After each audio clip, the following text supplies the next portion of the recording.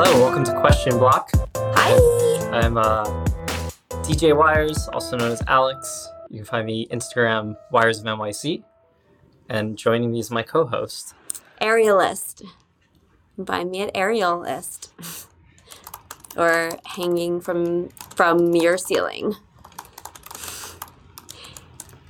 This is Secret Loft's live Instagram podcast, and today we're talking about the history of music. Talking about music. Just saying hi to shout out the Brooklyn Bush. Hi! Thank you for your support on Twitch. He is a musician himself, so maybe we'll talk with him a little bit later. But yeah, we're going to be talking about a lot of classical musicians. Obviously, the history of music is a huge category. There are entire podcasts devoted to just single periods of like classical music or just single genres of music. But those people aren't overly ambitious like we are. So we're gonna cram all of it. Yeah, they didn't work as hard as we did. So we're gonna give you it all. And I guess a caveat, I don't know, up front is that like no caveats. We didn't This is going to be primarily the Western tradition, or what is known as like Western classical music. I got the history of other cultures too. Don't worry. There's no caveats. This is going to be perfect. Okay. Cultural ethnographer, aerialist is going to fill it in then. I'm just doing this so that I don't have to sing because I can't sing, and you're the true beauty of music. And I am a musician. I'll be demonstrating some musical technique on guitar. Can I give you a fun factoid about guitar to kick things off? So they don't know when the first guitars were invented, but it's from the Spanish guitarra, which so somewhere in medieval Spain is when the modern guitar took shape. But before that, you can trace it back to Arabic, the word guitarra, and then Greek before that. And so there's some Babylonian tablets with people playing what looks like a guitar. And in the Bible, in the Old Testament, the word kitara is mentioned 4 times, and angels are playing them. And the English translation in the King James Bible just translated it as harp, because that's boring. But probably the angels were playing guitar. That's so cool. The angels in the Bible, when they showed up to lead the wise men to Jesus, they were just like John Mayer, strumming some guitar, playing some cool. They played a lot of. They had a full band of angels. Yeah, they had their own symphony. We are the biblical angels. I think they were just trying to come on, shepherds, let's go see this baby Jesus. And they're like, I'm a baby too. It just was, Christian rock music, just 2,000 years ago. Yeah. All right, that was my factoid on guitar. I'm going to turn it over to you for the classical rundown, and I'm going to DJ the composers as you talk about them. Okay, great. All right, so starting in the Stone Age.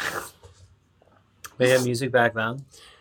They think up until medieval times, they weren't music scientists aren't sure how music sounded up until the medieval times. But in the Stone Age, they think they had bone flutes and drums. Then in the Bronze Age, there was bronze instruments like cymbals, and they also had horns, bronze horns and stuff like that, and probably animal horns too. And conch. They played the conch. Nice, playing the conch out. Yeah, Lord of the Flies. Yeah. Mesopotamia, there was the invention of the harp. And the oldest written record of music, because the Mesopotamians had all those scribes. Did they have musical notation? How did they write down any of their songs? No, there was just someone's diary, and they were today some dude played music, and it sucked, or whatever. I got tickets to the hottest Mesopotamia concert. Okay. Right? And then in Egypt, they also had music. I actually wrote that down. What were they panpipes? Was it reeds? They play reeds. They'll blow through the reeds. Yeah, because they had rivers, so probably. Everything reeds. Was along the Nile. Yeah, the original guitars used catguts.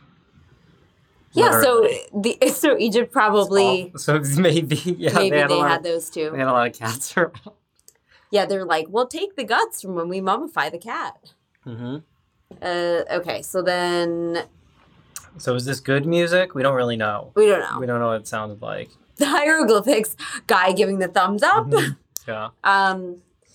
So, yeah, in China, there was an Imperial Music Bureau. Nice. Yeah, so their government was hella controlling even in the 7th century BC. Was music just kind of recreational, like a cool thing to listen to, or it was like... No, it wasn't. It was religious? Because if you played good music, like good, like harmony and pitch, there were harmony and pitch like rules. The government controlled like the rules about that. It was based on Confucian philosophy. So they said like good music creates peace, and like unharmonious music creates destruction. And I think we feel that way today. Yeah. Yep. People hating on punk rock and there dubstep. there were music of the court, and then there was like non-imperial music, which was trash. I like how there's court music. So they had folk music too, more or less, right? That would be the term for it. The music of the people. Yes. And then they actually valued... There's many blind musicians that we're going to talk about, blind and deaf. They were like losing their sense, or not deaf, I guess blind. Yeah, hopefully they can hear.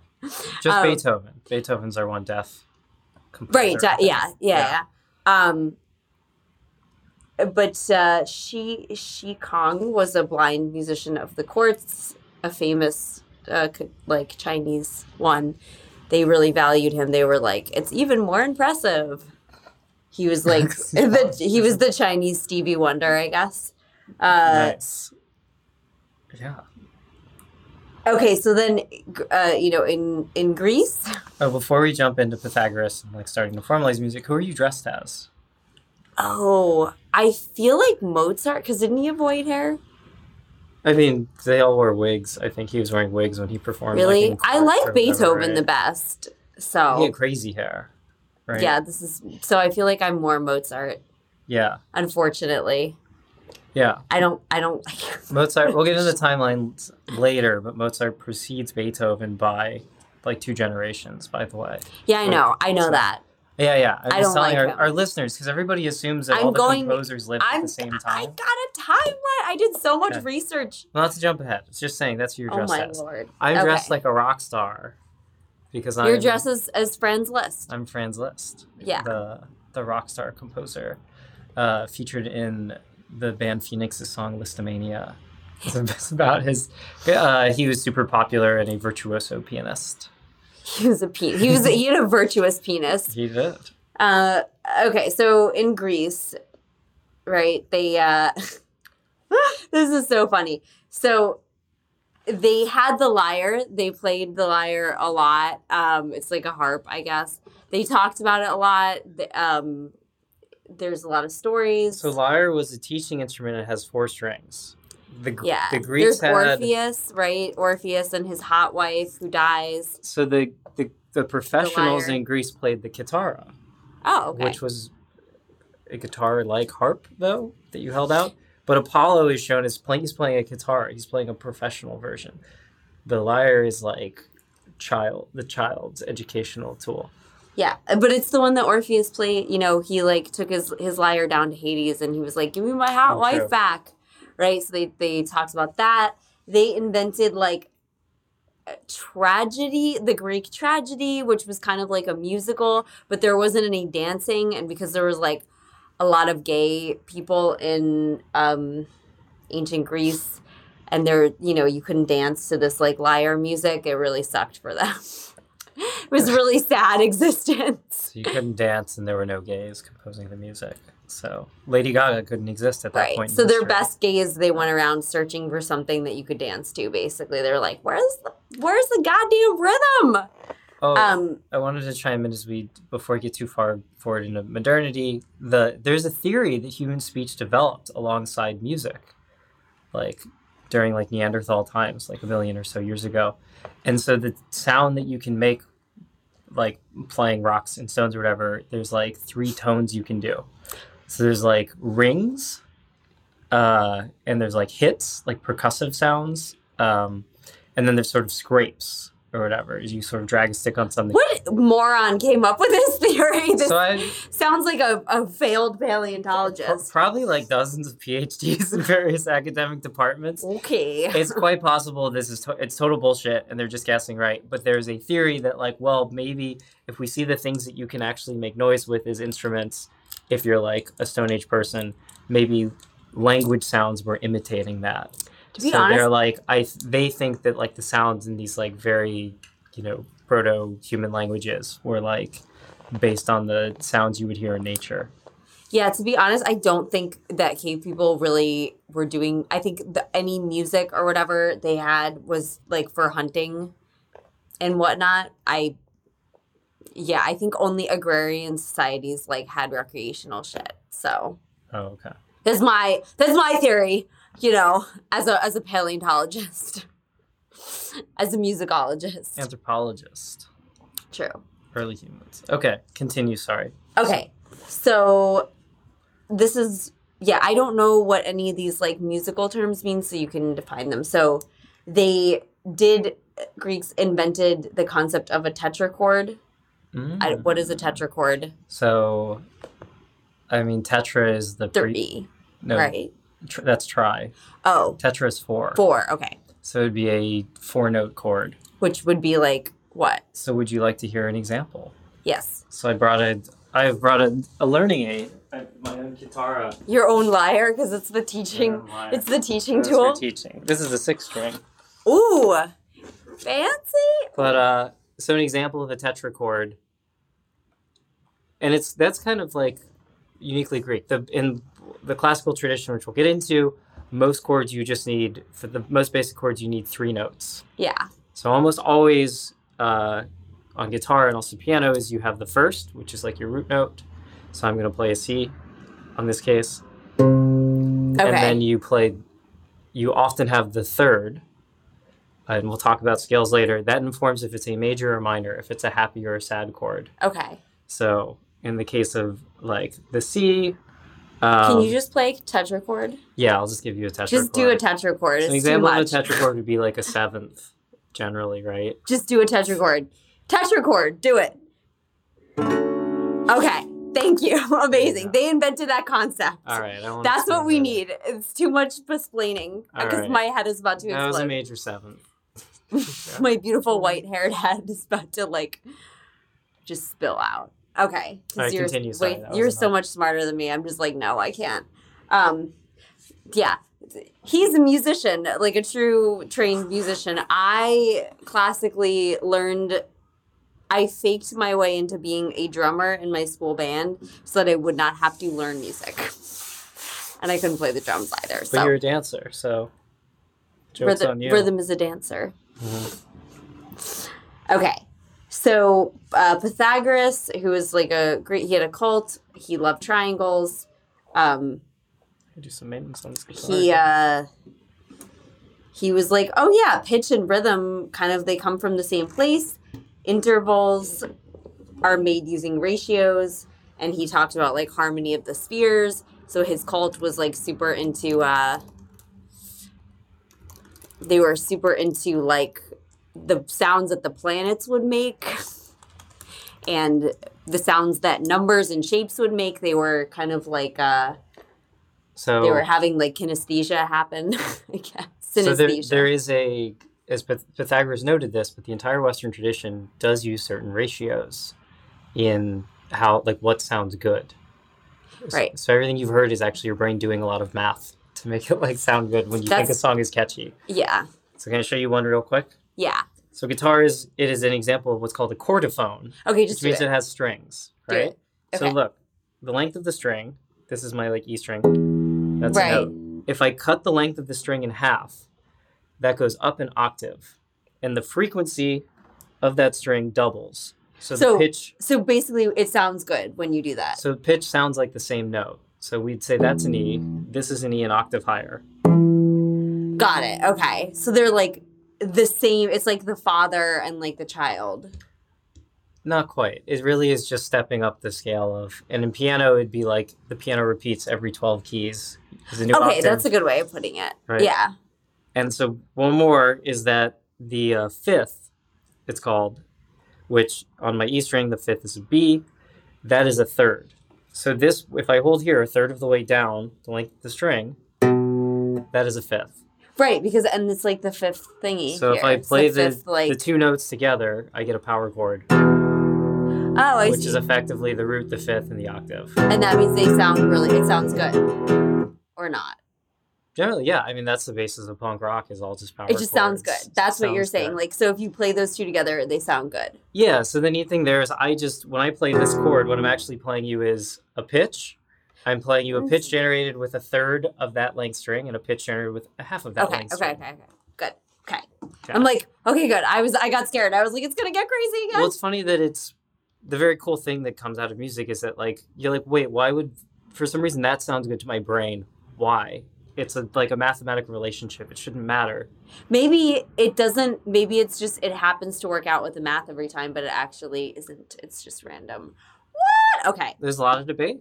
Is it just because that's what you've heard all your life and what you're used to? Or is there some, like, order to it where your brain is actually figuring out these ratios and telling you that that's good? I think your brain figures out the ratios and mine does not. Okay. All right, I'll let you continue with the history. That was your aside in music theory. I'll be back. Where are you going? Are you going to change? No, I'm just putting that down. I said I'll be back with more music theory in 20 minutes. Okay. Continue. Oh, okay. That was great. You're such a good guitar player. Okay. So then there's... Oh, yeah, Cleonidas. I'm just laughing because that sounds like... like crinitis. Crinitis, fluffy. Yeah, Cleonidas, he was, like, talking about tones and semitones. He was, like, one of the Roman people. Okay. You want to know about tones and semitones? No, because we have so much more to get through, and it's going to come up again. So, I mean, I do, but we've got a lot more. So, okay, so we can pull up a song of this. So the medieval church, there's all these chants. There's like a lot of chanting, and it's called. Just skip across the Roman Empire, I guess. Did they have music? I said Cleonidas. Oh. Okay. Oh yeah, and then the Nero fiddled while Rome burned, right? Oh yeah, so they had a yes. Oh yes, strings. That's all we're gonna say because now we're going on to the church. I'm finding my playlist of the history of music. The history of music. Okay, so what do you want to hear? Sacrum Convivium? Yeah. So this is an example of like early church chanting. Okay, so that's kind of more Okay, that's good. That's good. So I thought you wanted like general background. No, so that's kind of more monophonic. Sure, that was just one guy singing. Right. Yeah. So Pope Gregory, he takes credit for all these chants, even though, they're not really called Gregorian chanting until like a while after he dies, but for some reason they're all attached to him, but they don't really have anything to do specifically with him. They should really be called Guidoian chants. Why is that? Because not Pope. Was he just Guido? Was he just Guido? Guido was just a monk. He was just a monk. Monk Guido. He actually came up with like scales and the names for notes. He was Italian, so it was probably like do, ram. I don't know, but it was like the do re mi, basically. Yeah. So they weren't using letter names for stuff. They actually just had these nonsense names for the musical notes. Yeah. A. Now we use A, B, C, D. A, a B. But he also came up with, I think, what everyone regard like reading music, the whole like notational scale and the treble clef and the bass clef and the idea of like a note having a time value, all that stuff. Yeah, because before that, you would just listen to someone like singing the thing over and over again and then you'd memorize it. And I'm so sad that we don't do that anymore because like that's how I learn songs and that's how I choreograph and stuff like that. That's how a lot of musicians learn songs. Yeah, so you suck, Guido. I hate you. Famously, the Beatles could not read music. Really? I didn't know that. That makes me like them. Most professional, like, rock musicians probably can't, like, sheet read music for, like, because why would you? Exactly. Guitars have their own notation, actually. We'll talk about later. They do! Tabs! Guitars have tablature. I actually did play the bass. I had a bass, and I experimented with it, and I would get the tabs for it. Yeah, guitar tab is really just a different form of music, and that, like, it doesn't tell you all the things that, like, sheet music would necessarily tell you about, like, how loudly to play the thing, and it, like, assumes that you're playing on a guitar, so it doesn't worry about, like, what octave you're in or anything, but it tells you how to play. So it tells you, like, what fret of which string you would play. Yeah. It's the equivalent of dance steps almost. Yeah, it tells you, it's like the directions. But it's kind of generally assumed you'll play a guitar tablature while having a recording of the song, so that you're just going through the dance steps while listening to it and playing along, and then you get it down. Yeah. So Guido, he wasn't into tabs. Not into tabs. No, he wasn't writing lute tabs at the time. But he came up with the Western notation, so good for him. He did. And then, so Hildegard was this cool chick. Yeah, we do have some Hildegard. Oh, she has some bells in there. You can keep playing while I talk about her because it doesn't get lit until, like, there's, like, 3 minutes of bells. Okay, so Hildegard is she's a mystic.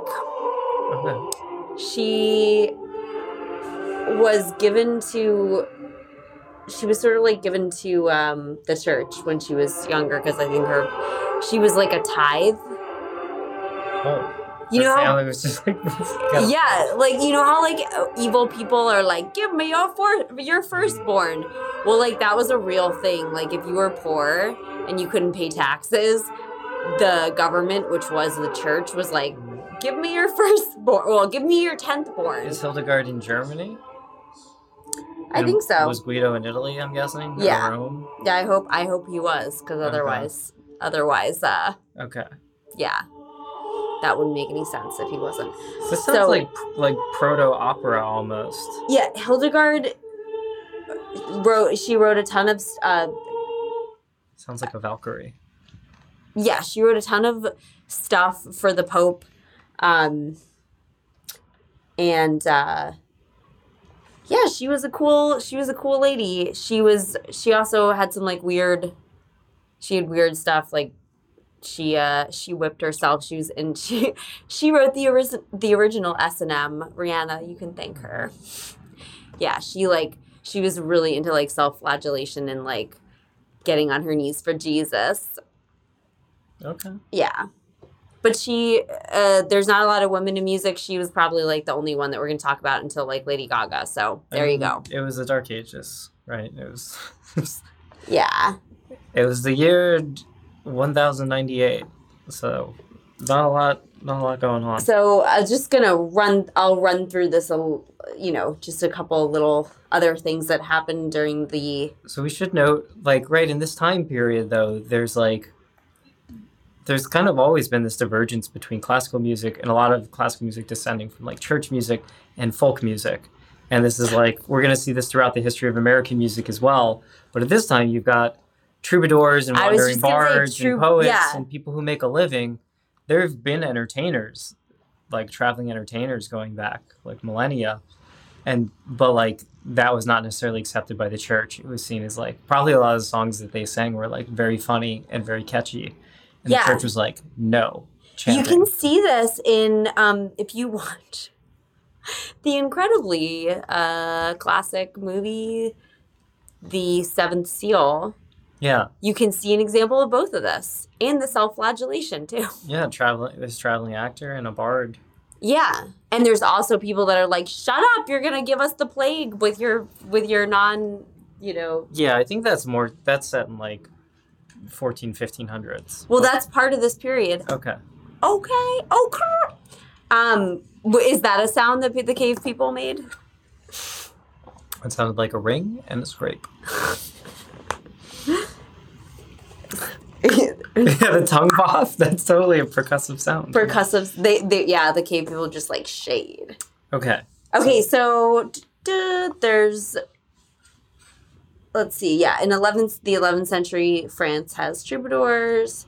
In the 1480s, Luther wants to sing in the church. He's like, why can't the congregation like sing in the church? Oh, like Martin Luther?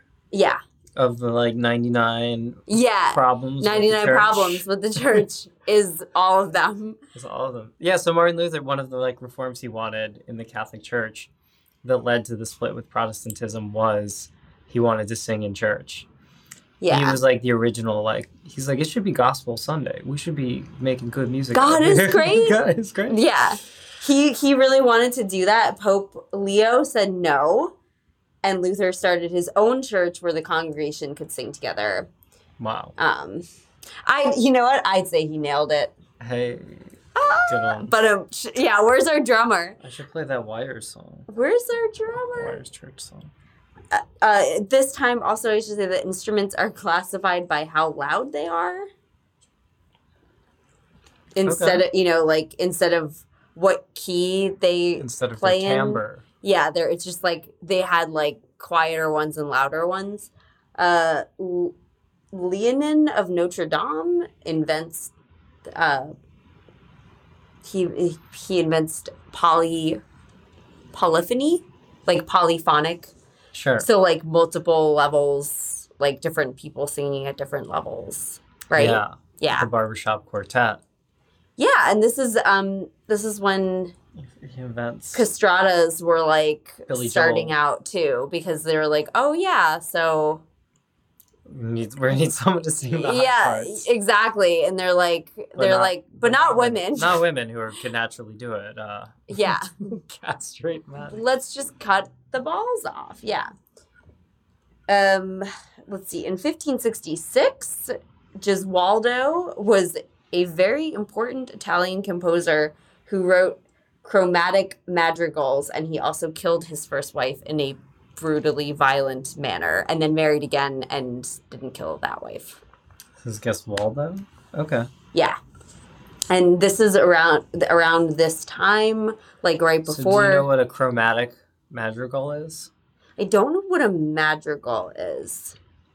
Do you know what chromatic means? Like many colors, right? Yeah, or in music, chromatic generally means that comprising multiple keys or semitones or notes that are like not all in one key.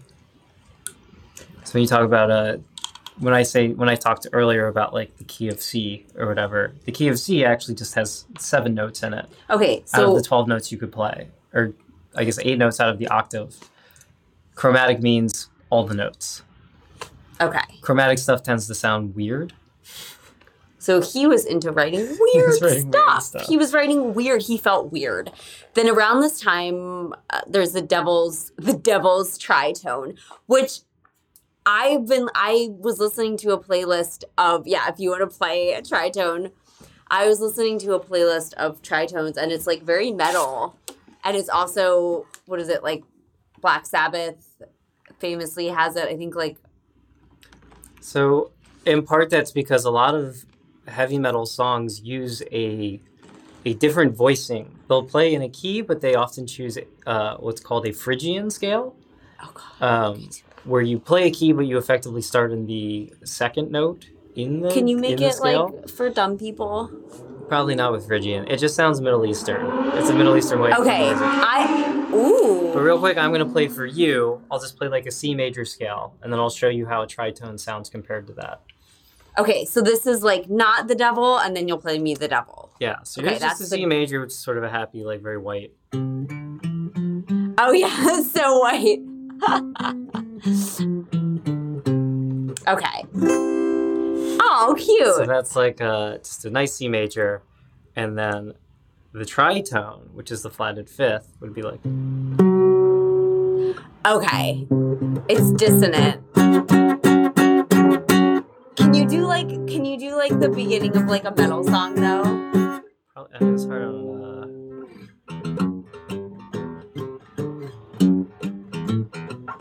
I don't know. It's hard on acoustic guitar.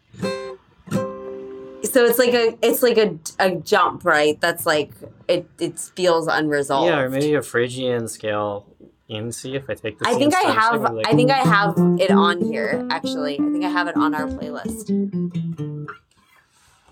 Cause you want to hear the Black Sabbath? Yeah.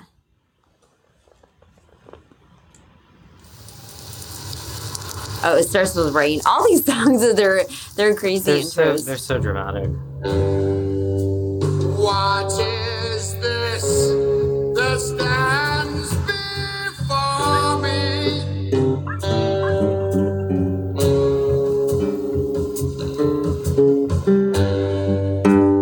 Yeah, that's what I was talking about, like that.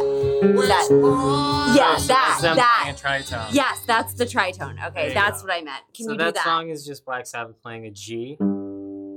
Yes, and now do the jump. Yes, that's the tritone. There it is. Which I know it's funny because it's only 2 tones, but it's like. And then they play the octave, and then they go. Right. Okay. That's what I meant. That's what I meant. Yes, I'm so satisfied. Okay. Well, there you go. Because you can hear it. That's it from a G to that's like a D flat. Yeah. And so like, it has like a spooky feeling to it, and it was not banned. People say that it was banned, but it wasn't. It just like the words change over time. So, and there's a lot of debate about what the exact ratio should be since we're talking about the ratio of like the fifth is like a nice like 3-to-2 ratio or whatever, right? Or like the octave is just like a 1-to-2 ratio. Yeah. And the tritone is like 45-30 seconds or whatever. Yeah. And so like it's messy. It's messy, bitch. And they didn't like it, and the church said ew. Yeah. But there's monk. Okay, wait. This is confusing to me now with the guitar. The monks.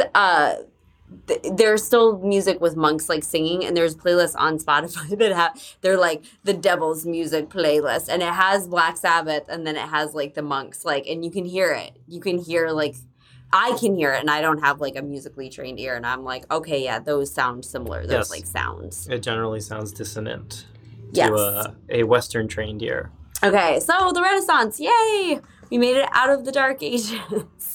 It's a passing note, by the way. It is what in like blues music often you'll play your tritone as a passing note. You don't land on it, but you'll kind of like play it in passing. Oh, cute. Oh yeah. That's awesome. I like that. That's the way it is. You just gloss over the devil. You just like not today, Satan. Yeah. Yes, I love that. Okay. Great job. Back to you. Okay. So there is Renaissance in the 16th century. So they're now 16th century madrigals. They're like these secular songs, and they're basically like over Italian poetry. So it was like the original rap. Nice. They were like the original rappers. Yeah. Italian beat poetry. Exactly. Yeah, and they're like, yo, I wanna profess my love. Yeah. So then Giuseppe pizza mozzarella. Yeah, pizza mozzarella. Pizza pie for you. Vanilli effect. Yeah. Okay. So that that happened. Monteverdi made moves towards the tonal system, and he wanted to put he had this dream of putting 800 people on stage at the same time, which is be like an orchestra. So Monteverdi is not Verdi. Right. It's yeah. Yeah. He's Green Mountain, not just Green. Not just Green. Okay. All right, he would have put 800 people on stage, and they were like, no. Yeah. And then they were like, but what if? He's like, yeah, but what if we called it an orchestra? Because it's 800. Yeah. That was the first Live Aid. Yeah, exactly. He was like, all right, everybody on the stage. Operas were invented because they were like, singing is great. Let's just sing about everything. Like all the things.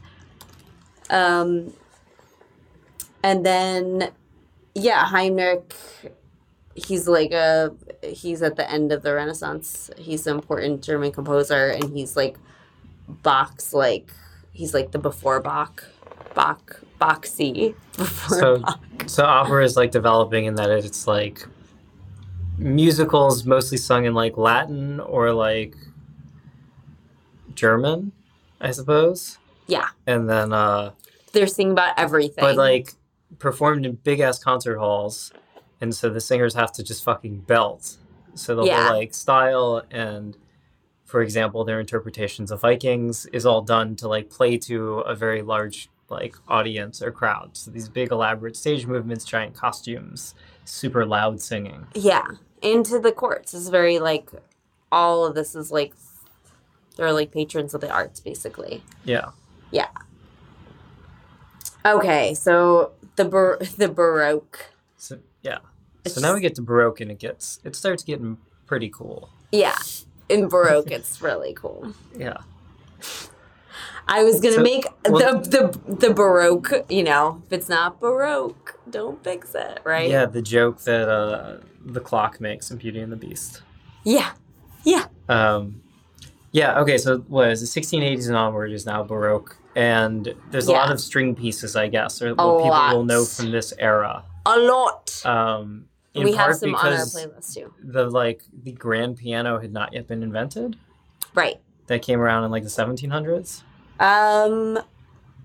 It's in this period, but it actually is in this period, but it's like towards the later. Yeah, which is very. Yeah. It's a funny thing you don't ever think about. You're like, oh, when I listen to like Vivaldi, or which we're gonna get to in the Baroque period, you're like, they didn't have the piano. That's my yet. They did though. They did have the piano. That's why.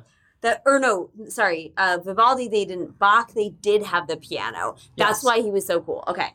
Anyway, Vivaldi, right, he was like the violin dude. Mm-hmm. He played an instrument that sounded like a dying cat.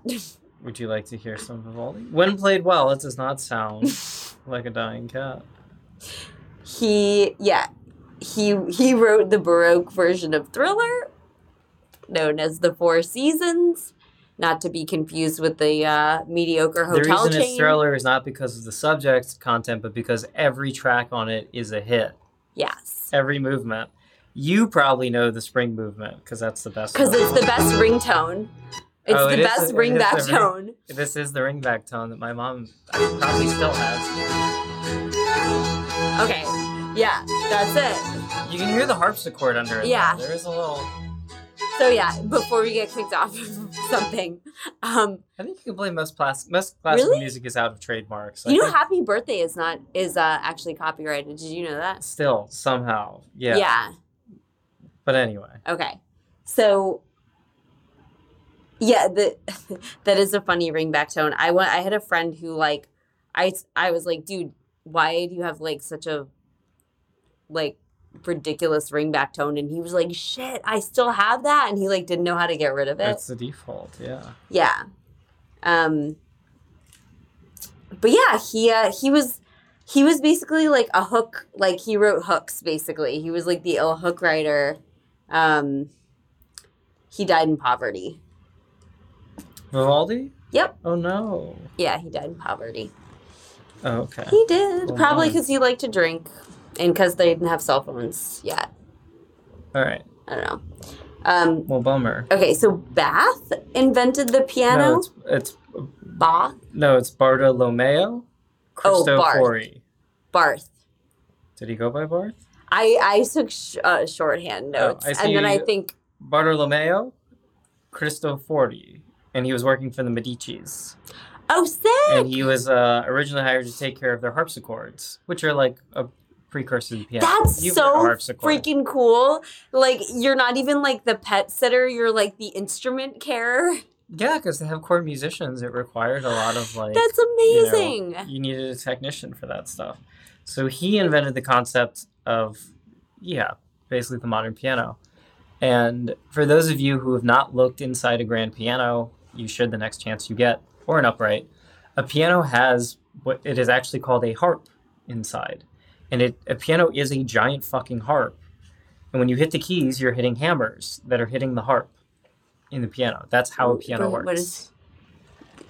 You gotta water pianos. Yeah. Like broken bush. Yeah, you do. You have to water them. You gotta humidify them. You gotta sit on them and look sexy. Well, tuning is a big thing. you and I have been to venues where like somebody sits down and they're like upright piano in the corner and they're like, oh fuck, oh this sounds like garbage, you need to tune this. And they're like, what? And they're like, yeah, you're supposed to have a guy come out like every year or two and play chopsticks on it, right? Well, the harp inside the piano like has like 70 some big ass fucking like triple wound strings on it. A piano harp can kill you. They weigh like hundreds of pounds, and if they snap, like when you're moving it or if you drop the piano, it like can like people have died from a piano like not falling on them, falling next to them, and then breaking open. The strap. Oh my god. There's a lot of force. That's why harps like they last like so long. That's why they're like around so long, because like you can't kick them out of the band. They just like. They're like, I can kill you with my instrument. If I were to unstring this harp. If I would, don't make me unstring it. Well, yeah, so if you went and cut the, like, strings that are actually inside a piano on the harp would, like, spring open and, like, really fuck some shit up. So don't do that. Don't do it. The Brooklyn Bush claims that a piano only lasts 50 years, even with proper care. Oh, wow. I don't know if that's true. You could definitely restring it. Yeah, there's Steinways that are certainly much older than that. I mean, he is a famous piano salesman. There's Stradivarius. There's Stradivarius violins that have lasted like hundreds of years. That's a different story. And yes. So everyone was like, "Hey, Bach, like you're like a prodigy, like cool dude. Like here's the piano," and he was like, your piano ain't shit. Like, I am going to use the organ, but I'm going to make piano sounds out of it, which I think is, like, super cool. He wrote a lot of music to make you feel like you are on drugs. Like, Bach did? Yeah. He was like, this song is going to wake you up, and then this song is going to make you sleepy. He was also really, really, really loved coffee, and he wrote a song about coffee. He wrote about 1,000 pieces every week, and he wrote about the art of the fugue. So a neat thing about so Bach, like kind of your first, because he was a like very skilled harpsichordist, but then like also played piano. No, he played the organ. Oh, and the organ. But he has a very famous like series of pieces called the Well-Tempered Clavier, which I think is piano pieces. Okay, maybe later, but like his coolest thing was that he kind of shit on the piano, and he was like, "I'm gonna get these same sounds out of the organ." Oh, I see. Yeah, so I have an example of that in the. I think I do. I think maybe I got one of his piano pieces. We do have I don't some know. Bach. This is a cello suite. Oh yeah, because I picked that one because I'm like that's the one that people know. Yeah. This is played by Yo-Yo, famous violinist Yo-Yo. Yeah, so that's Bach. He did start out making like pretty chill stuff, and then there was like wars and shit, and he was like, all right, I guess I'm gonna be like pretty epic. So he has some like more epic stuff. Also, so both Bach and another musician, I think Handel, not Haydn, Handel. They were blinded by the same surgeon. Yeah. So he also, he went blind. There was a surgeon that was coming to town who said that he's like, I can do amazing like cataract surgery. Oh, and he died from it. Bach did. Bach died from complications after. Oh yeah, surgery. from like an infection. Yeah, like crazy pink eye, basically. Yeah, but it was funny because like this dude is like, yeah, I can do cataract surgery, and he would travel to towns. He would also get like a lot of press because the people were like, he can cure you, and he would just basically just stab you in the eye and then skip town before the anesthesia wore off. Oh, so yeah. Regarding more on Bach is that he was known as an organist. The Well-Tempered Clavier, if you listen to it, is kind of boring. There's a piece in it. It's like 24 or 48 songs, and they're each in like a different key. Ooh. So he was like a nerd. Yeah. Is to say. And the piano, it's very funny because in the two like Latin terms for loud is forte, soft is piano. So why is the instrument called a piano? That just means quiet. Yeah, because instruments were classified by like how loud or soft they were. No, it's because the original marketing name for the piano was forte piano. Because a piano, as originally designed, with is you could play it loud or soft. It's very pianos are famously very dynamic instruments. You can smash them, or you can play very gently on it.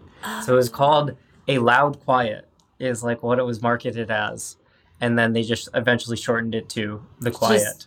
The quiet. They're more people will want to be chill on this. But prior to that, a harpsichord or a lot of other instruments, you didn't have as much dynamic control when you were playing them. So the forte piano, they were look at the dynamic range on this baby.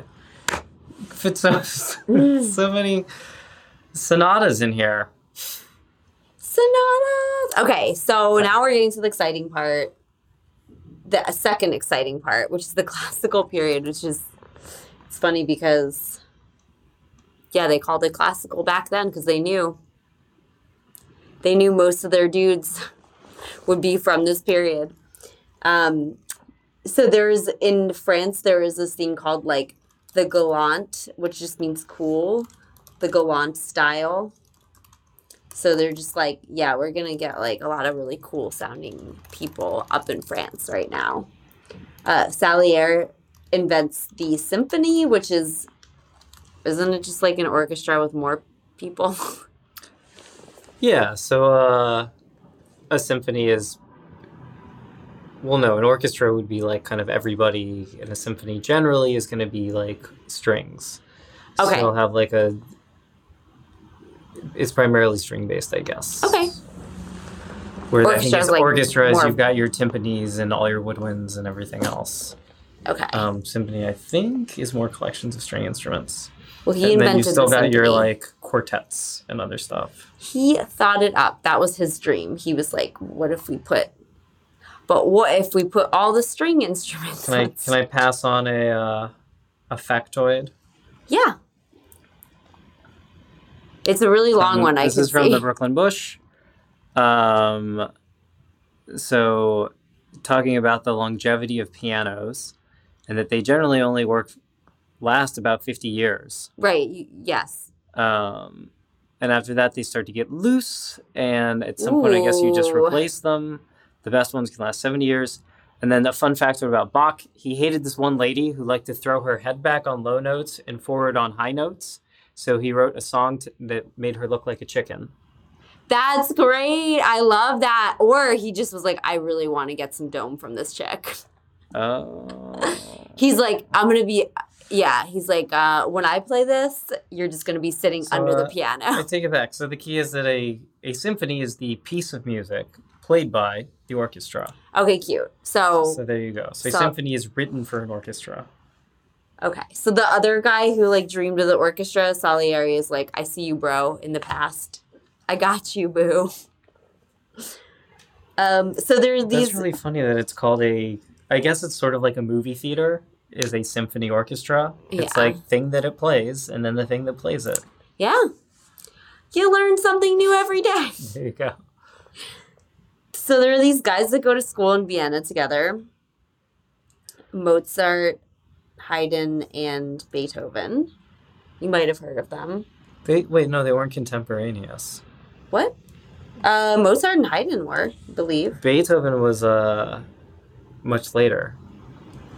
Wasn't Beethoven born 50 years after Mozart, I think? Okay. So Mozart and Haydn go to school together. I think they went to the same school. No, I take it back. 14 years. All right. Yeah. I'm pretty sure. I took really good notes. I had many sources. Mozart got a 14-year head start, but died 30 years before Beethoven did. Yes. Okay. So they all go to school together, which is super cool. They were bros. They were in the same frat or whatever. So Mozart, he wrote his first symphony when he was 8 years old.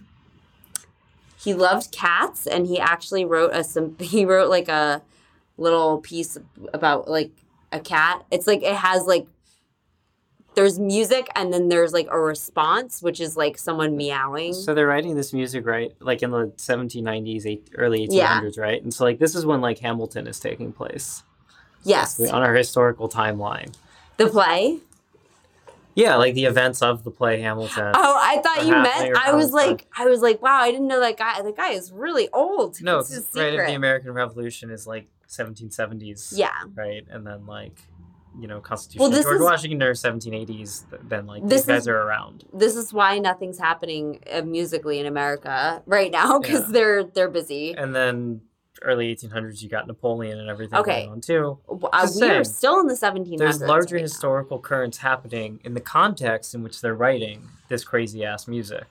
I was thinking of the context of in France, there's Marie Antoinette, like that whole like the last kings and the fall of the monarchy. Yeah, is happening. So these people were getting like punk rock a little bit. They were like, wow, I sense trouble. Sure. I feel trouble. The French Revolution's happening. So, yeah, I just have fun facts about that. Like, so Mozart. Oh yeah, we have examples of these people. So let's listen to some of these people. Yeah. So Mozart, he was like the young one. He only wrote he wrote 41 symphonies. Yeah, none of them they all were like super prolific. Except for Beethoven. He only wrote 9. Symphonies, though, right? And they were constantly writing like operas. Like Mozart wrote like several operas. And just like pieces for the court or for like, they would write a piece for like the Viennese Archduke is visiting like some other king and I will play like an original piece for them. And they would like write it and then perform it. So, you wanted to hear Mozart. We'll start with Mozart. Here. Who, unfortunately, I feel like I don't know like if Mozart. your list has much. It doesn't have Mozart? Mozart. You left it out. Yeah, because I don't really like him that much. You're going to have to sing the Mozart. I don't really care. I don't like him. He's the worst. All right, I'm going to play you a little bit of Mozart. Okay. Maybe this will change my tune. By the way, the song we opened with, Für Elise, was Beethoven. Yeah, I have Beethoven in there because I'm a stan, but Mozart, I'm just like, meh. Really? Mm-hmm. Try and change my mind. Okay, so here's a song you might like from Mozart. Oh, Twinkle Twinkle Little Star, his best work. I do love that song. Oh, you forgot. Yeah. You forgot about the hits, didn't you? You forgot he wrote this one, didn't you? Yeah, I sing the song every night. Yeah, Lily pointed this out to us actually, so thanks Lily for that. The Mozart effect. So Mozart very famously could like improvise and write incredible embellishments for his stuff. He'd be like, "No, I'll play it in the style of Haydn." Here we go, and just like do it. Yeah, he was kind of like a loose cannon. There was one opera where they were like, "You forgot to write." He was like drinking, and they're like, "Dude, you didn't write like the big part for that opera," and he was like, "No worries," and he like wrote it on a napkin, and he's like, "It'll be great." And then it was. And it was. Oh, I do like this one. I like this one. Okay, maybe I like him. Okay, whatever. Oh, you forgot about this too. I like this one because it's in Marie Antoinette. I mean, it just, it's so evocative, right? It just sounds like the Baroque era. Yeah, it does. Like, oh, yes. Yeah. It's very pretty. I do like that one. Okay. So this is a little night music. Eine kleine Nachtmusik. Yeah, I do like that one. Okay, so you take it back. I take it back. He's the best. All right, Sorry, okay. Mozart. All right. I'm glad I look like you. Continue. He died young because he probably had a tooth issue that he didn't get checked out. Toxic shock. Or he left his tampon in for too long. Right? Isn't that the other way you get toxic shock syndrome? Yeah, people are like, he was poisoned by his rival. But that's probably not true. Because all the poisons that they would have used on him, he was probably taking them anyway for like medications. So, yeah. Okay. Haydn was like, they had a lot in common. He really liked food. He was super into like the string quartet, and he like invented the idea of a string quartet, I guess. Right, so stripped down from like an orchestra. Yeah. He wrote 104 symphonies. I have the symphony count for all these pros. I don't know why. Let me go back to our playlist. I think we might have some Haydn on there. I believe there is some Haydn here. Here you go. Here's a cello concerto. It sounds like a wedding. Yeah.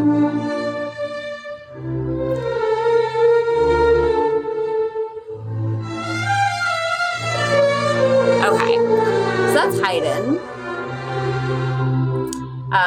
Beethoven, he only wrote 9 symphonies, but he's like my favorite because he was like the emo person. He was like getting super into like emo music, and like he was a hopeless romantic. So a lot of people call him the like romantic, but he's not. He's still like the last person in this era. He studied with Haydn. Like him and Haydn were like friends. Mm-hmm. He joined the Illuminati. Beethoven did. Yeah. Okay. He proposed to a 19-year-old when he was 40 years old, and she said no because she was like, "You're too emo." He was basically like the Byronic hero of the. Yeah, I mean his songs. We'll play some like the Ninth, for example, but some of his transitions are just insane. They sound like a manic depressive person. And he's my number one favorite of ever because of the Clockwork Orange, because Beethoven's Ninth, which is the one that I have in there, is the one that that Alex loves in Clockwork Orange. And yeah, so he loves all this violence, but he's also like super into classic music, and he's like Ludwig van, like he's like just freaking out about him like the whole movie and book. So yeah, I put that one in there if you want to play that one. Which, yeah. So this is the second movement. Yeah. And that's, yeah, it's in.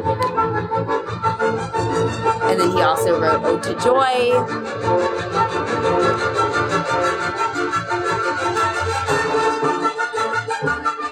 So the Ninth is very, like, busy, right? That's very kind of yeah. A lot of these fast little these little like triplets. But so Ode to Joy is also in the Ninth. So the Ninth Symphony is regarded as it both is like after he wrote it, he was deaf at the time. He wrote it for an orchestra that was larger than any he'd ever composed for. He was showing off. He's like, now I'm going to go deaf, and now I will do my greatest work. So it's, yeah, I mean, people have like, music historians and other people have been like stumped by this because he never heard this played except in his own head as he was writing it. But like in like a like, you know, a smaller verse of it, there will be like 3 bassoon parts and like 2 like trumpets going and a timpani and like 4 strings or whatever. Like, yeah. And he like, that's like a quieter section. And then so he wrote it, and it just basically blew the minds of all of his contemporaries. They were like, "What?" So, like, they were like, "We have to start a new era of music." Yeah, and after him, nobody could match it. They were like, "We give up." It kept numerous other composers from even writing anything. They all then like referenced him and copied him against their own will because it was like everything. The Ninth was like everything, and then it also had a curse associated with it. So composers actually became very superstitious that once they wrote their Ninth, they would die. And they did. And then they killed themselves. And I think it maybe happened a couple times. It was like the original 27 Club. But it was the Ninth Symphony is the equivalent to like a mic drop or whatever on his career. It's like, I don't know what the equivalent would be, releasing Bohemian Rhapsody or like just being like, yeah, figure out how the genres should evolve after this. You know, he made himself deaf too. So like that, it was a mic. Like I wasn't kidding when he's like, no, I'm going to make myself. Just from endless rehearsing? No, he was also like really superstitious and like, you know, whatever. And he would like I said, he joined the Illuminati. So people were like, oh, maybe they killed him, but they didn't. Why did that make him deaf? No, but what made him deaf was that he used to dunk his head in cold water all the time before he would perform, and they think he just got like major swimmer's ear. Oh, no shit. Yeah, because like one day he didn't have time to like shake it out shake it out of his So you want to hear? So the last movement of the ninth. Yeah, Ode to Joy. Everyone knows that one. But like, you've maybe like if you heard an orchestra play Ode to Joy, because it gets just crazy at the end. I haven't. Let me just skip. Could you just imagine hearing this in like a concert I'm gonna hall? close my eyes. I'm gonna go blind for a second. And it's like the early 1800s, and I'm gonna jump. Yeah, that's pretty crazy. I'm scared. I don't like it. Get me out of this church. And then it speeds up. Oh my god. No! Actually. Okay. It's crazy. It's too much. It's wild. That's punk rock. It is. Well, in Clockwork Orange in the movie, like, because they took this part out of the book or something like that. But at the end, when they like reverse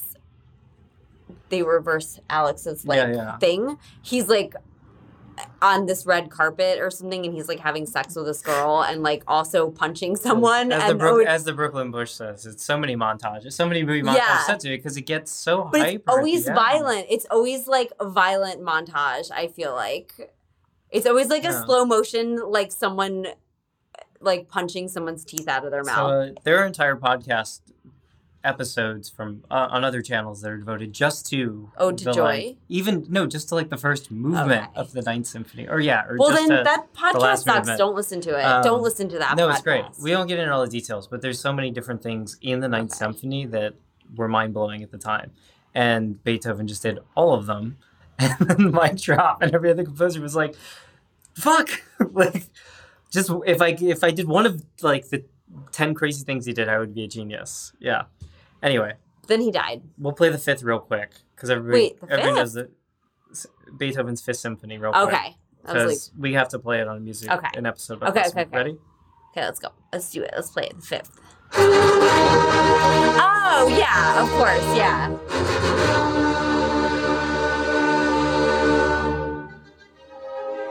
Yeah. And then the little mice come in. The little mice?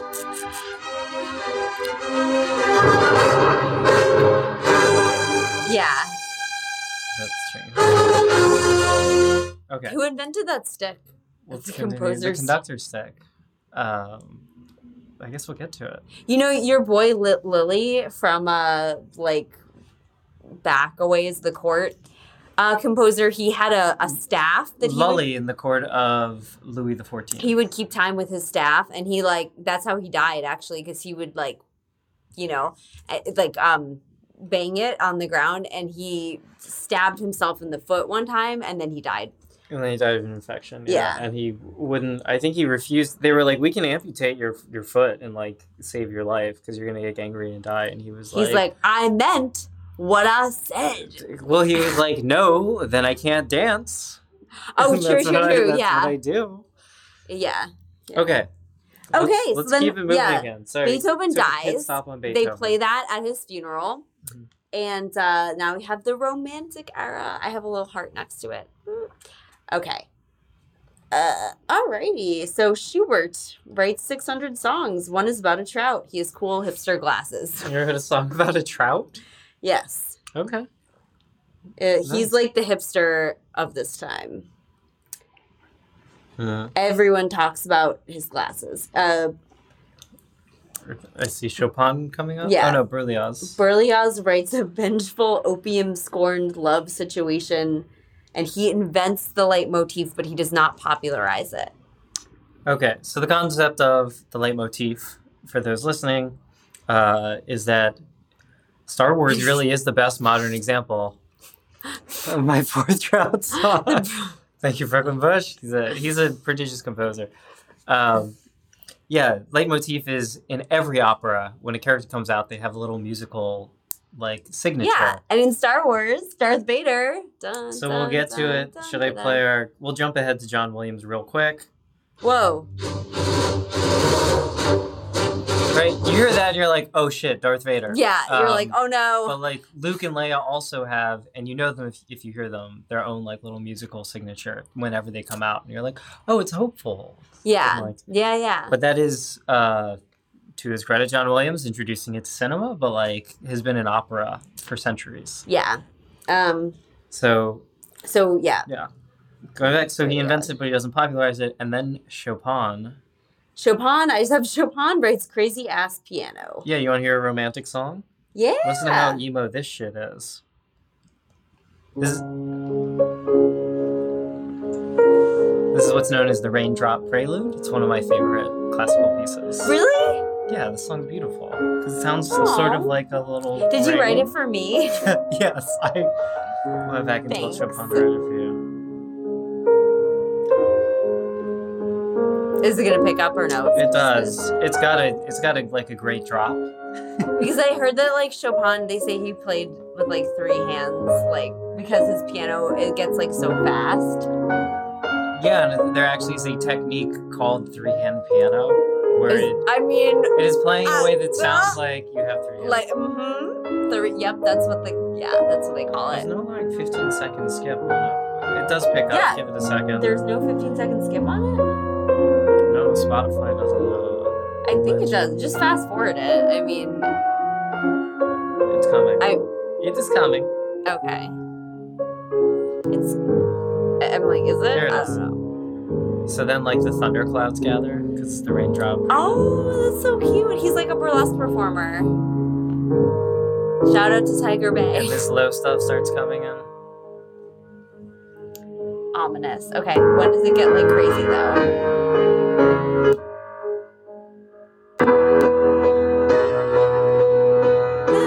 It's like you're lightning. Okay, but do like the crazy stuff though that he's known. Like do his like That's crazy. it. Chopin mostly just wrote piano music, so it all sounds like that. But he has more stuff that's like really fast though. That's like will break piano people.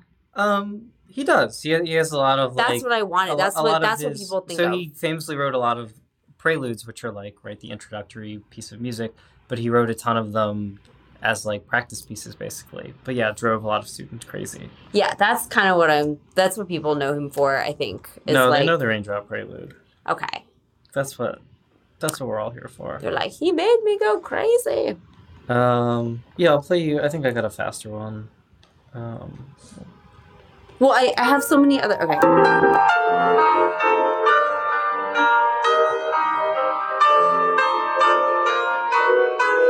Yeah, like that kind of...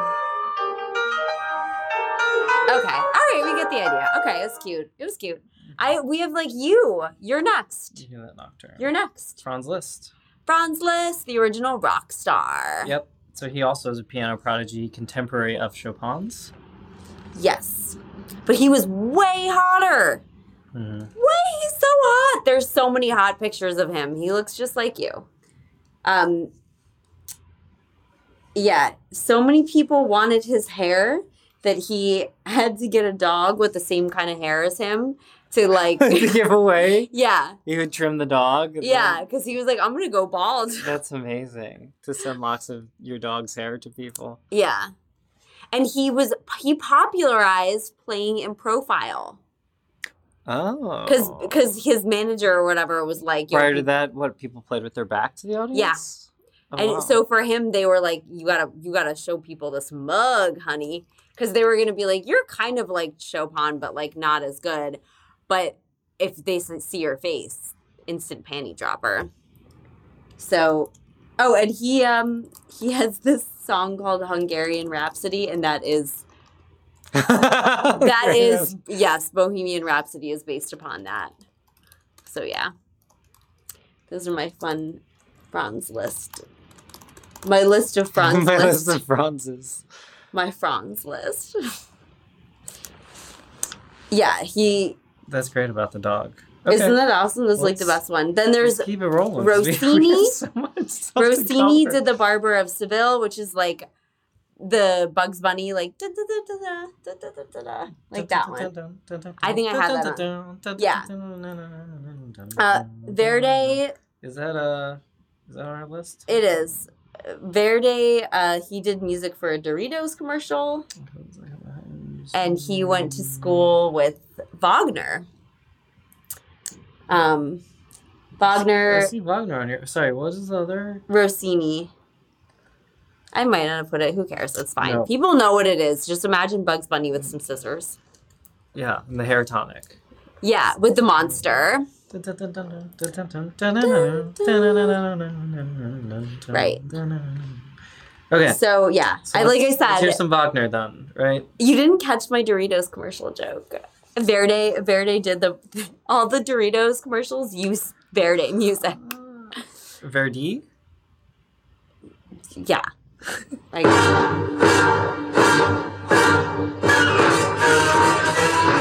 right. That's like the Doritos. Yeah. So he went to college with Wagner.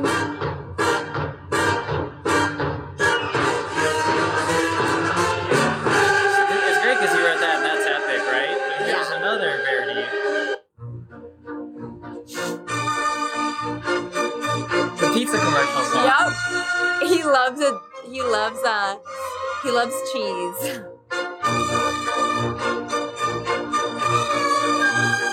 Yeah. He was like, what if... It's great because it's just... He was like, what if a bunch of Italian teenagers live in the Jersey Shore? It's like, what's the most Italian song I could have? And also, what if they make microwavable pizzas on bagels and they needed commercial music? So yeah. Also, Carousel in Central Park. I think that's like one of the songs they use in the Carousel. So that is from the opera La Traviata, Act 1. The pizza. Act 1, the pizza. Act 2, the pie. So yeah, Verdi writing a lot of that stuff. Lot of American food. Okay, Wagner, he does the Ring Cycle, which is like a 15-hour. As you know from Apocalypse Now. Yes, and he also did 2001: A Space Odyssey. What song? Or the dun dun dun. Oh, Yeah. He has. Right, I guess Kubrick liked his Wagner. Yeah, he has some fun facts about him. So all of his music is pretty like masculine, right? Well, this one's about. Okay, no, say yes. This one's about flying warrior babes, so sure. Say yes, like, right? It sounds like masculine. It's like war and like space and like penis music, right? Sure. But he really, really liked to cross dress. Oh, Wagner did. Yeah, wow.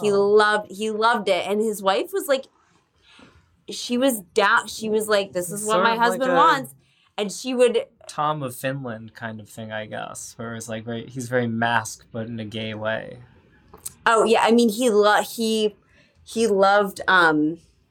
like dresses made out of like silk and satin, and his wife journaled a lot, and so people were like, oh, these dresses could have been for his wife, but like she never wrote about any of the dresses, so they're like, no, they couldn't be. And there's like, I think there's a rumor that he like died in one of the dresses or something. He was trying it on and he was like, I'm drop dead gorgeous, and then he died. Wait, we didn't play any of my music, by the way. Can I play a little list? Oh yeah, Franz Liszt, the original rock star. It's mostly, I think was pretty chill and has a lot of just like very pretty piano music. And look, he's in profile on his album cover because he had that great jawline. That's true. We'll see. There's the photo. The photo. It's kind of making out. It's a little blurry. The camera's not focusing. There we go. There's your list. Okay, so then we have in our so we have Satie. I don't know. Okay. He's a film composer. So he used like a bunch of this like music for his. We're now in like the late 1800s? What's the time period we're at here? Oh no. Okay, maybe he comes a little bit later. Okay. So we'll talk about Tchaikovsky because Tchaikovsky has some like interesting stuff about him personally. Erik Satie, French composer. Yeah. Influential artist in late 19th, early 20th century. He was a Parisian avant-garde. Okay, we'll get to him in a sec. Let's talk about Tchaikovsky. Sure. Okay, so Tchaikovsky was beloved by the inventor of Christmas music. The inventor of Christmas music, also Swan Lake, and the first famous Russian composer. Yeah, so he was gay. He was in love with, but not out, obviously, because he would have been dead, because he was in Russia. And he was in love with his cousin named Vladimir, but he got like a beard. Basically, he was like, I really need to fight. Like, I need to like shove it down. I need to like go back into the Matryoshka doll closet. And there's one of his students that like professed her love to him, and he was like, what a great opportunity. So they got married. It obviously didn't work out, but she wouldn't divorce him. So he lived with like his sister or something. So late 1800s, so 1840 to 1893. He lived, and he wrote Swan Lake? He did. He was bankrolled by a widow. Like there was some old widow who was like, I will pay for you. I'm super into your music. And he was like, cool.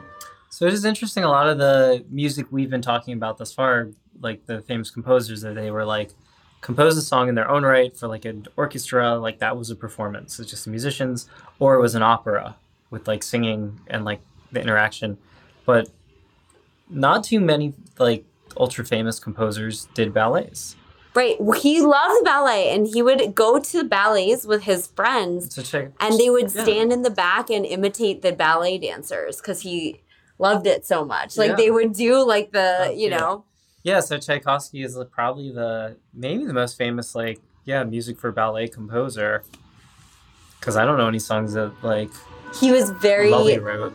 He was starting to go crazy. He was this like closetedness was like really fucking him up.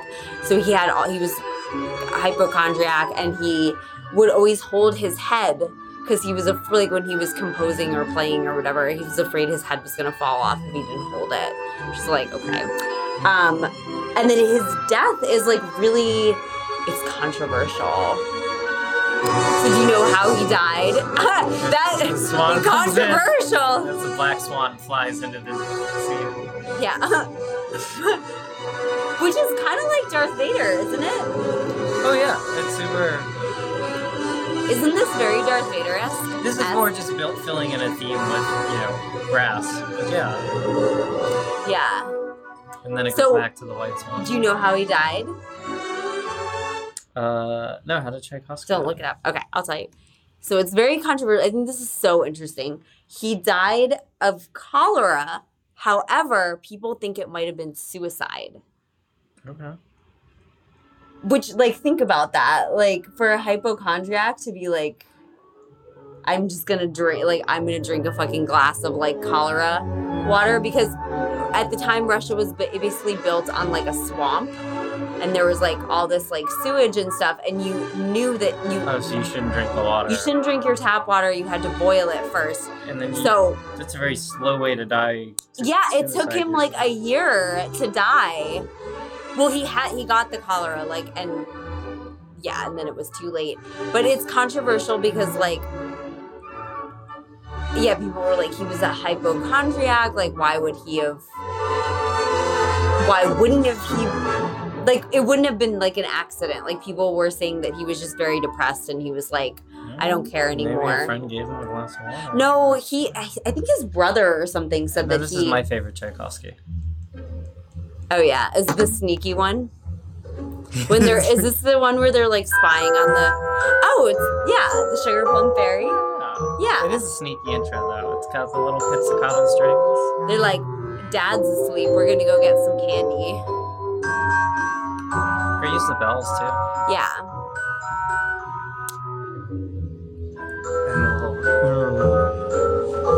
You know, I feel like this is the music that people play when they're giving you a tour of their Christmas tree. And this is them panning down. Well, yeah, sure. The Nutcracker Suite, famous Christmas. Yeah. Okay. I'm getting nervous. I'm like, uh-oh. Like, we're going to get banned. Who's next? But yeah, isn't that... I'm just, like, hung up on the cholera. I think that's so, like, What a fucking way to commit I don't suicide. care. Okay. I feel you're making a big deal out of it. I read like a whole like thing on it too about like people were kissing his corpse, and they were like the standards had changed, like the cholera rules. They were wiping his mouth off because people loved him so much. They were like, we have to kiss him, but if he died of cholera, the germs. So, yeah. They don't give a shit about the cholera. Tell me about Stravinsky.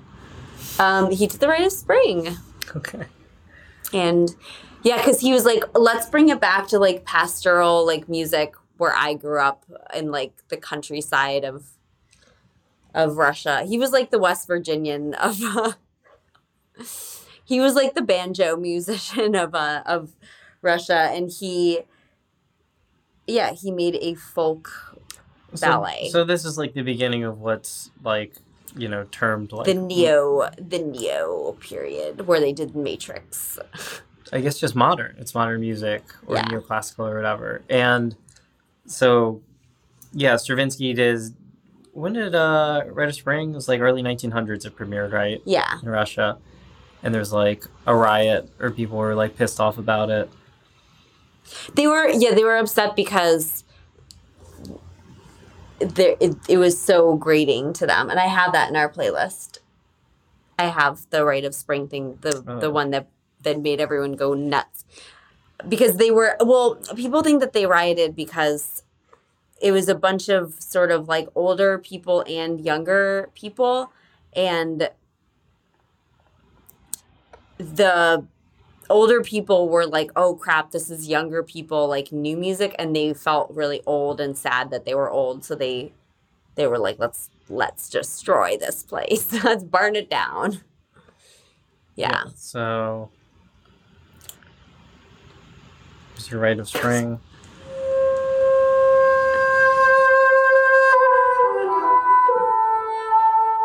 So it starts out, you're like, okay. But that's, Wait, this isn't the one you were thinking of, though. yeah, it gets pretty crazy though, I think, doesn't it? No, I know the piece It's because people were mad at that one too, because that's a bassoon, and someone go. was like, that's not a bassoon. This like atonal shit Yeah. in the Rite of Spring. But he also tuned everything to like weird tunages. Like, right? He said the bassoon. There's someone that was like, if that's a bassoon, I'm a baboon. Yes. And the dancing was also very like anti-ballet Yeah. movements and like primitive, like punched. We have a ballet episode if you want to hear more about that. Okay. So it's worth noting, I don't think he's on your list, but Stravinsky, right? He's pulling this like new classical shit and pissing everybody off in Russia in the early 1900s, and Dvorak is doing the same thing. He actually he's regarded as, Dvorak is like a very funny composer because he's regarded basically as the first like, I guess, world famous American classical composer. But the irony is he's Czech. He's like from the Czech Republic, was born there. He only spent 3 years in America studying, or he was a professor and had a professorship in New York City. And that's actually when he wrote his greatest, like most famous pieces.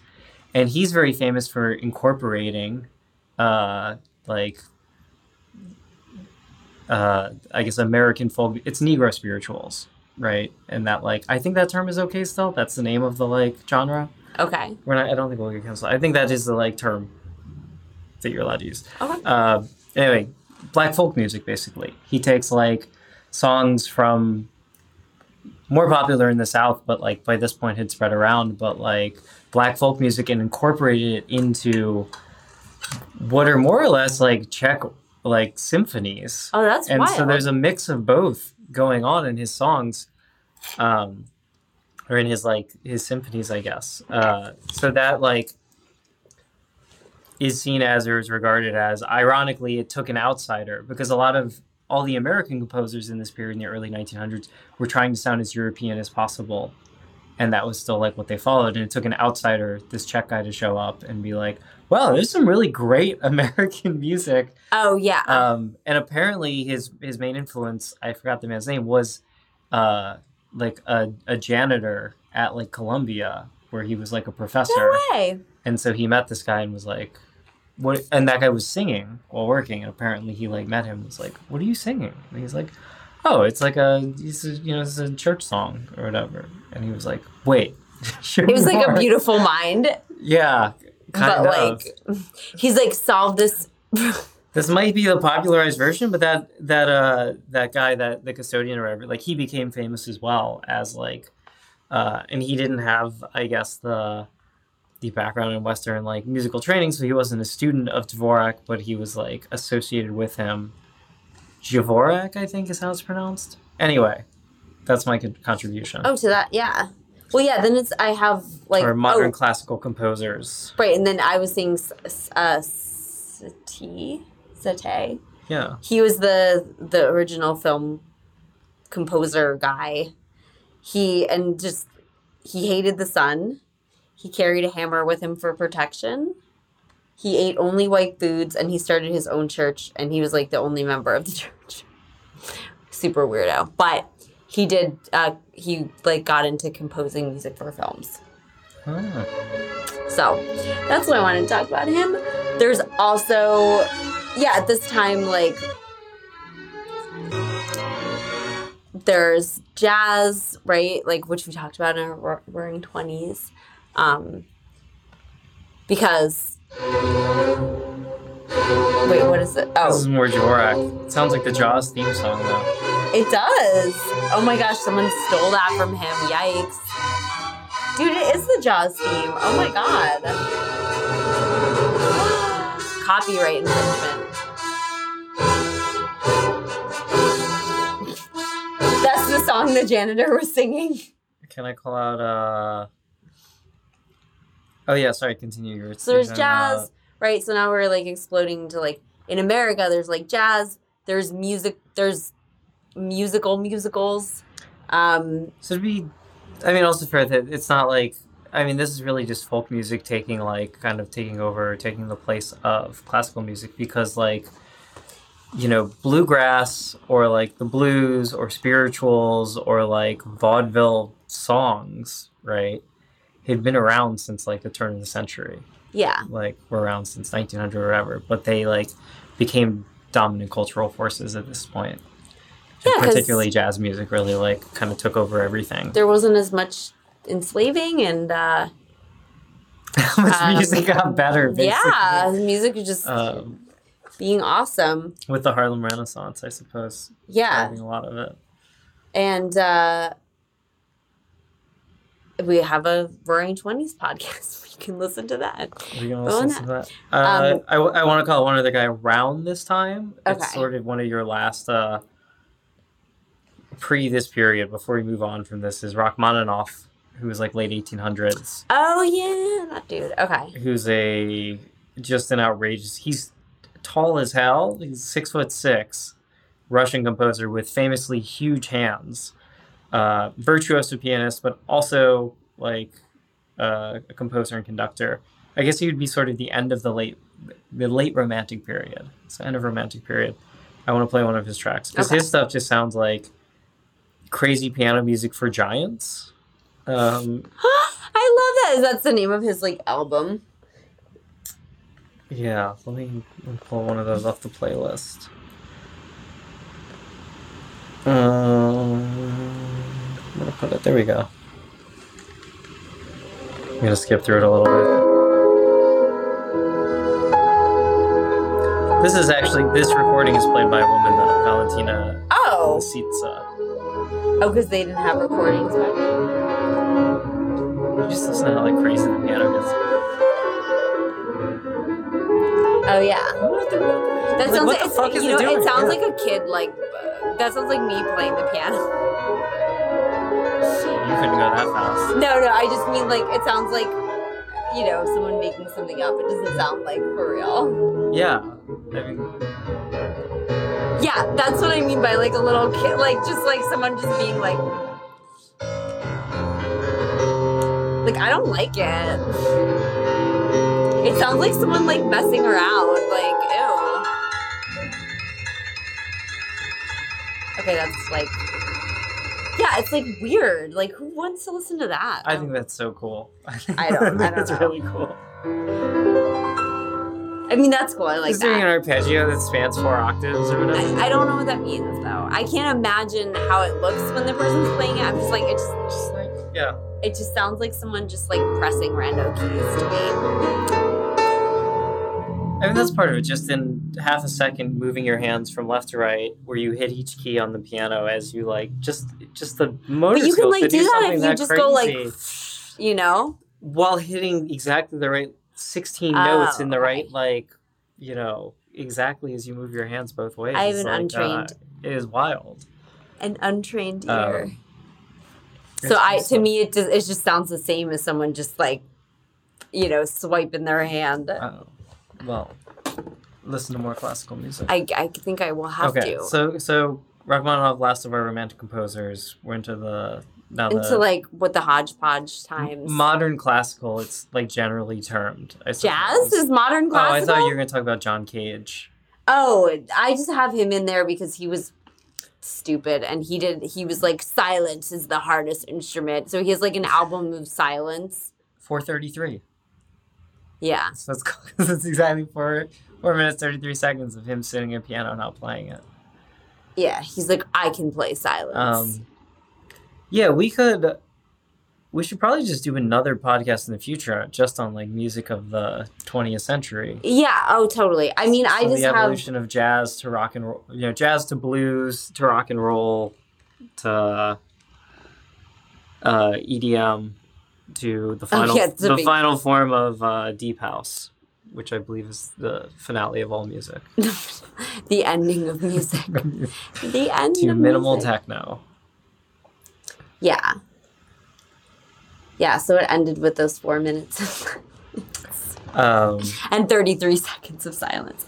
I'm like, that is a boss move, but also like you're the music equivalent of like the white canvas dude. Yeah, Mark Rothko. Yeah. I suppose, yeah. But he's like, this canvas took me a year to paint. This took me a year to rehearse. Yeah. Yeah, there's a couple other, if we want to just stick on the what we've been terming the like classical composers, there's a couple more we can mention from the 20th century.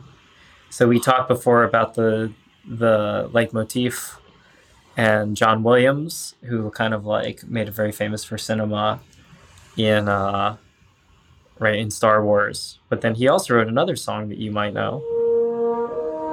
Jurassic Park. Yeah, Jurassic Park is the best. Sneaky Little Rite of Spring dinosaurs. there, right? Oh yeah, he totally stole. So John Williams has been accused infinitely, and he kind of doesn't give a shit of like plagiarism or Yeah. plagiarizing his own works, or it's like whatever though, right? Yeah, it's like who's gonna tell? Like, I'm sure these guys will be glad to be like dinosaur soundtrack. Well, it's such a perfect song for seeing like the brontosaurus like eating Yes, trees. like petting the brontosaurus. Oh my gosh, Yes. brontosaurus petting. Steven Spielberg, you genius. And when you go to the amusement park, sometimes when you go to Jurassic Park Land, they have this playing, and you're like, I'm in Jurassic Park. Wait, where? Like Disney, Oh. or whatever. I don't know. Universal. Sorry. Universal, Yeah. Anyway, yeah, great track, and we should also mention Philip Glass is probably the most famous like late 20th century, what you again term modern classical composer. So if you haven't seen it, there's this film Koyaanisqatsi. There's 2 other films in this trilogy. It was like one of the first ever films shot for IMAX, and it's just absolutely stunning footage of like the natural world, followed by footage of New York City in the late 70s, early 80s. And Koyaanisqatsi, I guess, is a like Aztec word that means life out of balance, and so it just contrasts like all the natural footage with this like very gorgeous classical music, and then kind of insane early electronic sounding music for the New York City scenes, and it's a lot of sped up like it's time streets of New lapse. York. Yeah. A lot of time lapse, and so like yeah, if you watch people in Grand Central and like time lapse, it just looks like ants, right? Because they're all like rushing and through the different exits and everything else. so it's yeah, the footage is really striking. There's no dialogue. There's no like words whatsoever. It just is music and images. But I'll play one of the crazier parts. So this shot with like New York City rush hour and people in time lapse and people just running around. Oh wow. This is kind of like sampling this choir. Sampling the choir? What? Well, the choir is looped, right? Yeah. Maybe not. Where's like the creeper one? I'll skip ahead a little bit. Okay, but where's the scary one? When's the scary? Do the scary one that Medea uses. Sounds like people running around. Yeah, do the scary one. I want the scary one. This is like, yeah. Shout out Medea has a. She has a piece. Yeah. The Koyaanisqatsi song itself. Yeah. You want the title track. Yeah. Oh yeah, Olfar Arnolds, I think. Is also I did a piece to his composer. Song. Oh. I did a White Swan piece. Oh yeah. So he's a sort of electronic, but also I guess classical, so almost like experimental electronic music. But yeah, he's got some great stuff. This is one of the opening like songs. This very like dark orchestral thing, or this is more like choir, I guess. Oh yeah, and then there's with that some, like harpsichord going or organ. Yeah. There's also that horror movie one, the Carmina Burana. Who did that? Brings in his organ. It's creepy. Yeah. So Philip Glass uses a ton of repetition in his stuff. Because he's lazy. It sounds a little more like what you're used to in like electronic music or like pop music even. Oh yeah. So he just kind of brings in new layers of stuff. So. What about the O Fortuna, right? And Carmina Burana. Those are like, those are like classical ones that are used that people recognize. I guess. Who composed that? I don't know. I just know the songs because our neighbors used to play it for Halloween. Oh, Carl Orff. Yeah. Our neighbors in an apartment in New York, like our upstairs neighbors, they would like dress like witches and they would just like play the song and the door would be open. They'd be like, come in. Yeah. Come in, child. So have you ever thought, if you thought that like Carmina Burana was like, oh, that must be, a classical like opera piece or whatever. No, it's not. Composed in 1935. Yeah. Or like same time as The Wizard of Oz. After. Wizard of Oz was 20s. Where's my Spotify? Here, we'll play it real quick. Okay. For those who aren't familiar with Carmina Burana. Yeah.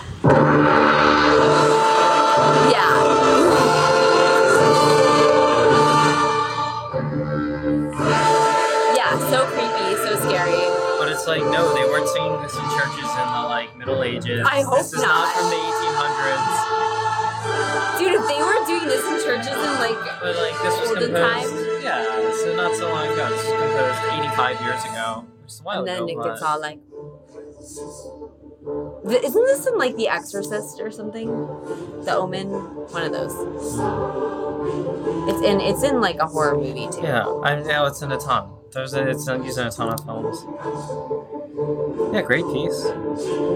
And then they also play this when they're about to eliminate a drag queen on. And then I suppose we'll have to get into. I mean, maybe we'll do a whole other episode about. This is great. This is great. Film music composers. I'm saying because we could go for hours more talking about like the Terminator like theme song and like the cool stuff about that and all the. I'm just thinking of all the like epic symphonic composers, for example. Listen to Dracula. Chef Maki, what's up? There's a composer who goes by Junkie XL who's composed a bunch of like the music for 300 and like Gladiator and any like modern like epic thing that you've heard. This guy who's composed named Junkie XL or whatever. But I forget his actual name, but yeah, cool. there's a not too many. There's maybe a dozen composers out there who are doing a ton of like almost all of the like. If you need like an orchestral piece that's epic, like you go to one of these guys. I know a guy. Pop song, you go to Max Martin or Dr. Luke or one of the other dudes. Do you want to play something on your guitar for a bass for us? Hmm? Do you just want to play play us out with your musical instrument? I'll play you a little. No, I'll just play you a classical electronic song that I composed with the Lufsen. Oh, okay. But should we do our plugs first? Yes. Okay. Go ahead and plug while I find this track. Plug away. So this Friday, we have a party. We have a busy weekend. Yeah. Well, we got comedy, and then we have a party. And then on Saturday, we have the disco ball, which is your birthday party, right? Saturday night is my birthday party, the disco ball. Tickets are going fast. They are. They're going so fast. We've already sold. They're going 60 like 60 of them. We can't fit that many people in here. Chopin. So pick them up. The end of Chopin's piece. I don't know. Very fast. So yeah, come through at Secret Loft. The address is not secret. Okay, so it's 14th. It's 14th, 137 West 14th. There you go. Yeah, that was confusing. That was confusing way possible. Like it's 14th. I was gonna be like it's 14th and 7th, but that's like not. Yeah. Say that too. So come through if you are listening to this in the future. Shout out to the Brooklyn Bush and Chef Maki with us again this week on Twitch. The Brooklyn Bush has music online under the name South Second, and I think he's got a lot of unfinished stuff that's going to be released hopefully soon. Hopefully not posthumously. Yeah, hopefully. And then I'll play you a classical song. Give us a 5-star review, please. Yeah, we got to say at the beginning of the podcast. Well, if you made it this far. You say it at the end. Leave us a 5-star. There's one podcast that like the lady tells a secret at the end. Should we do that? Make people listen. It's a gimmick, and people will just skip to the end. Now, won't they? True. Maybe we'll tell a secret in the middle. So go for it. I don't have any. It's like putting the ad reads in the middle, so people won't catch you. Yeah. Yeah. You'll never know. No, we always play an original song at the end. So here's one that is like sort of. This is classical and sort of. I guess like inspired by Tchaikovsky. Yes. And like. I love this one. Black Swan.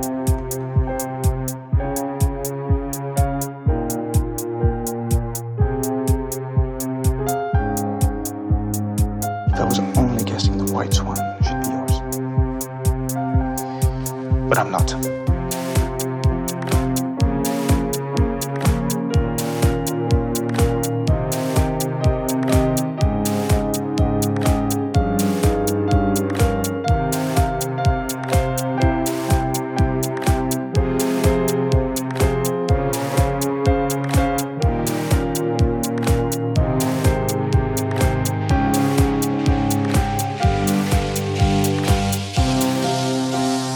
Now show me your black swan.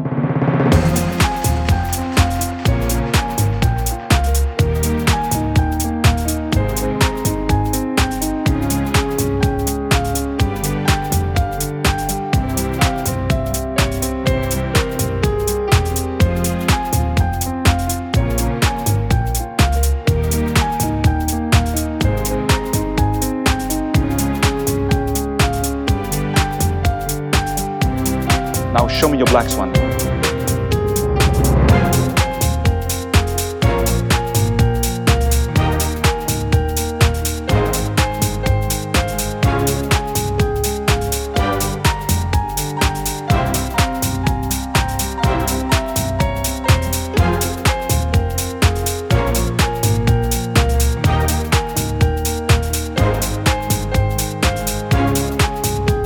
Maestro, audio scoda, please.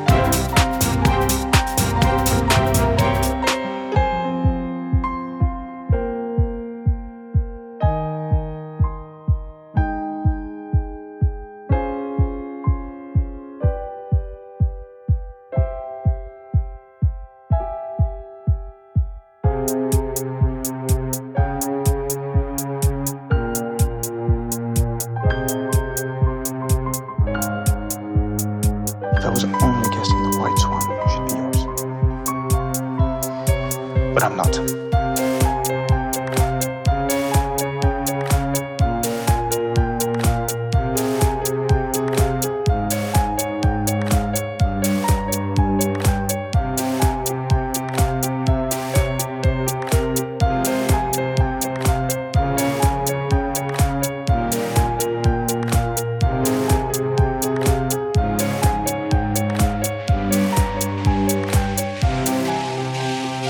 Now show me your black swan.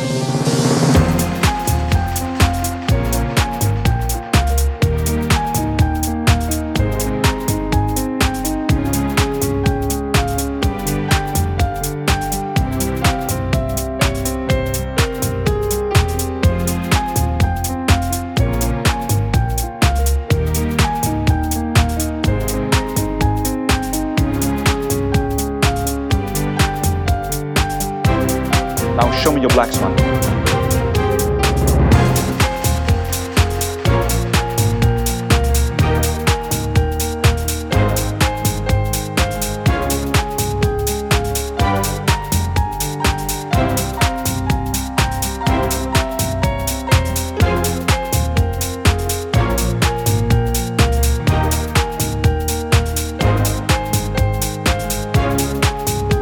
Maestro, audio scoda, please.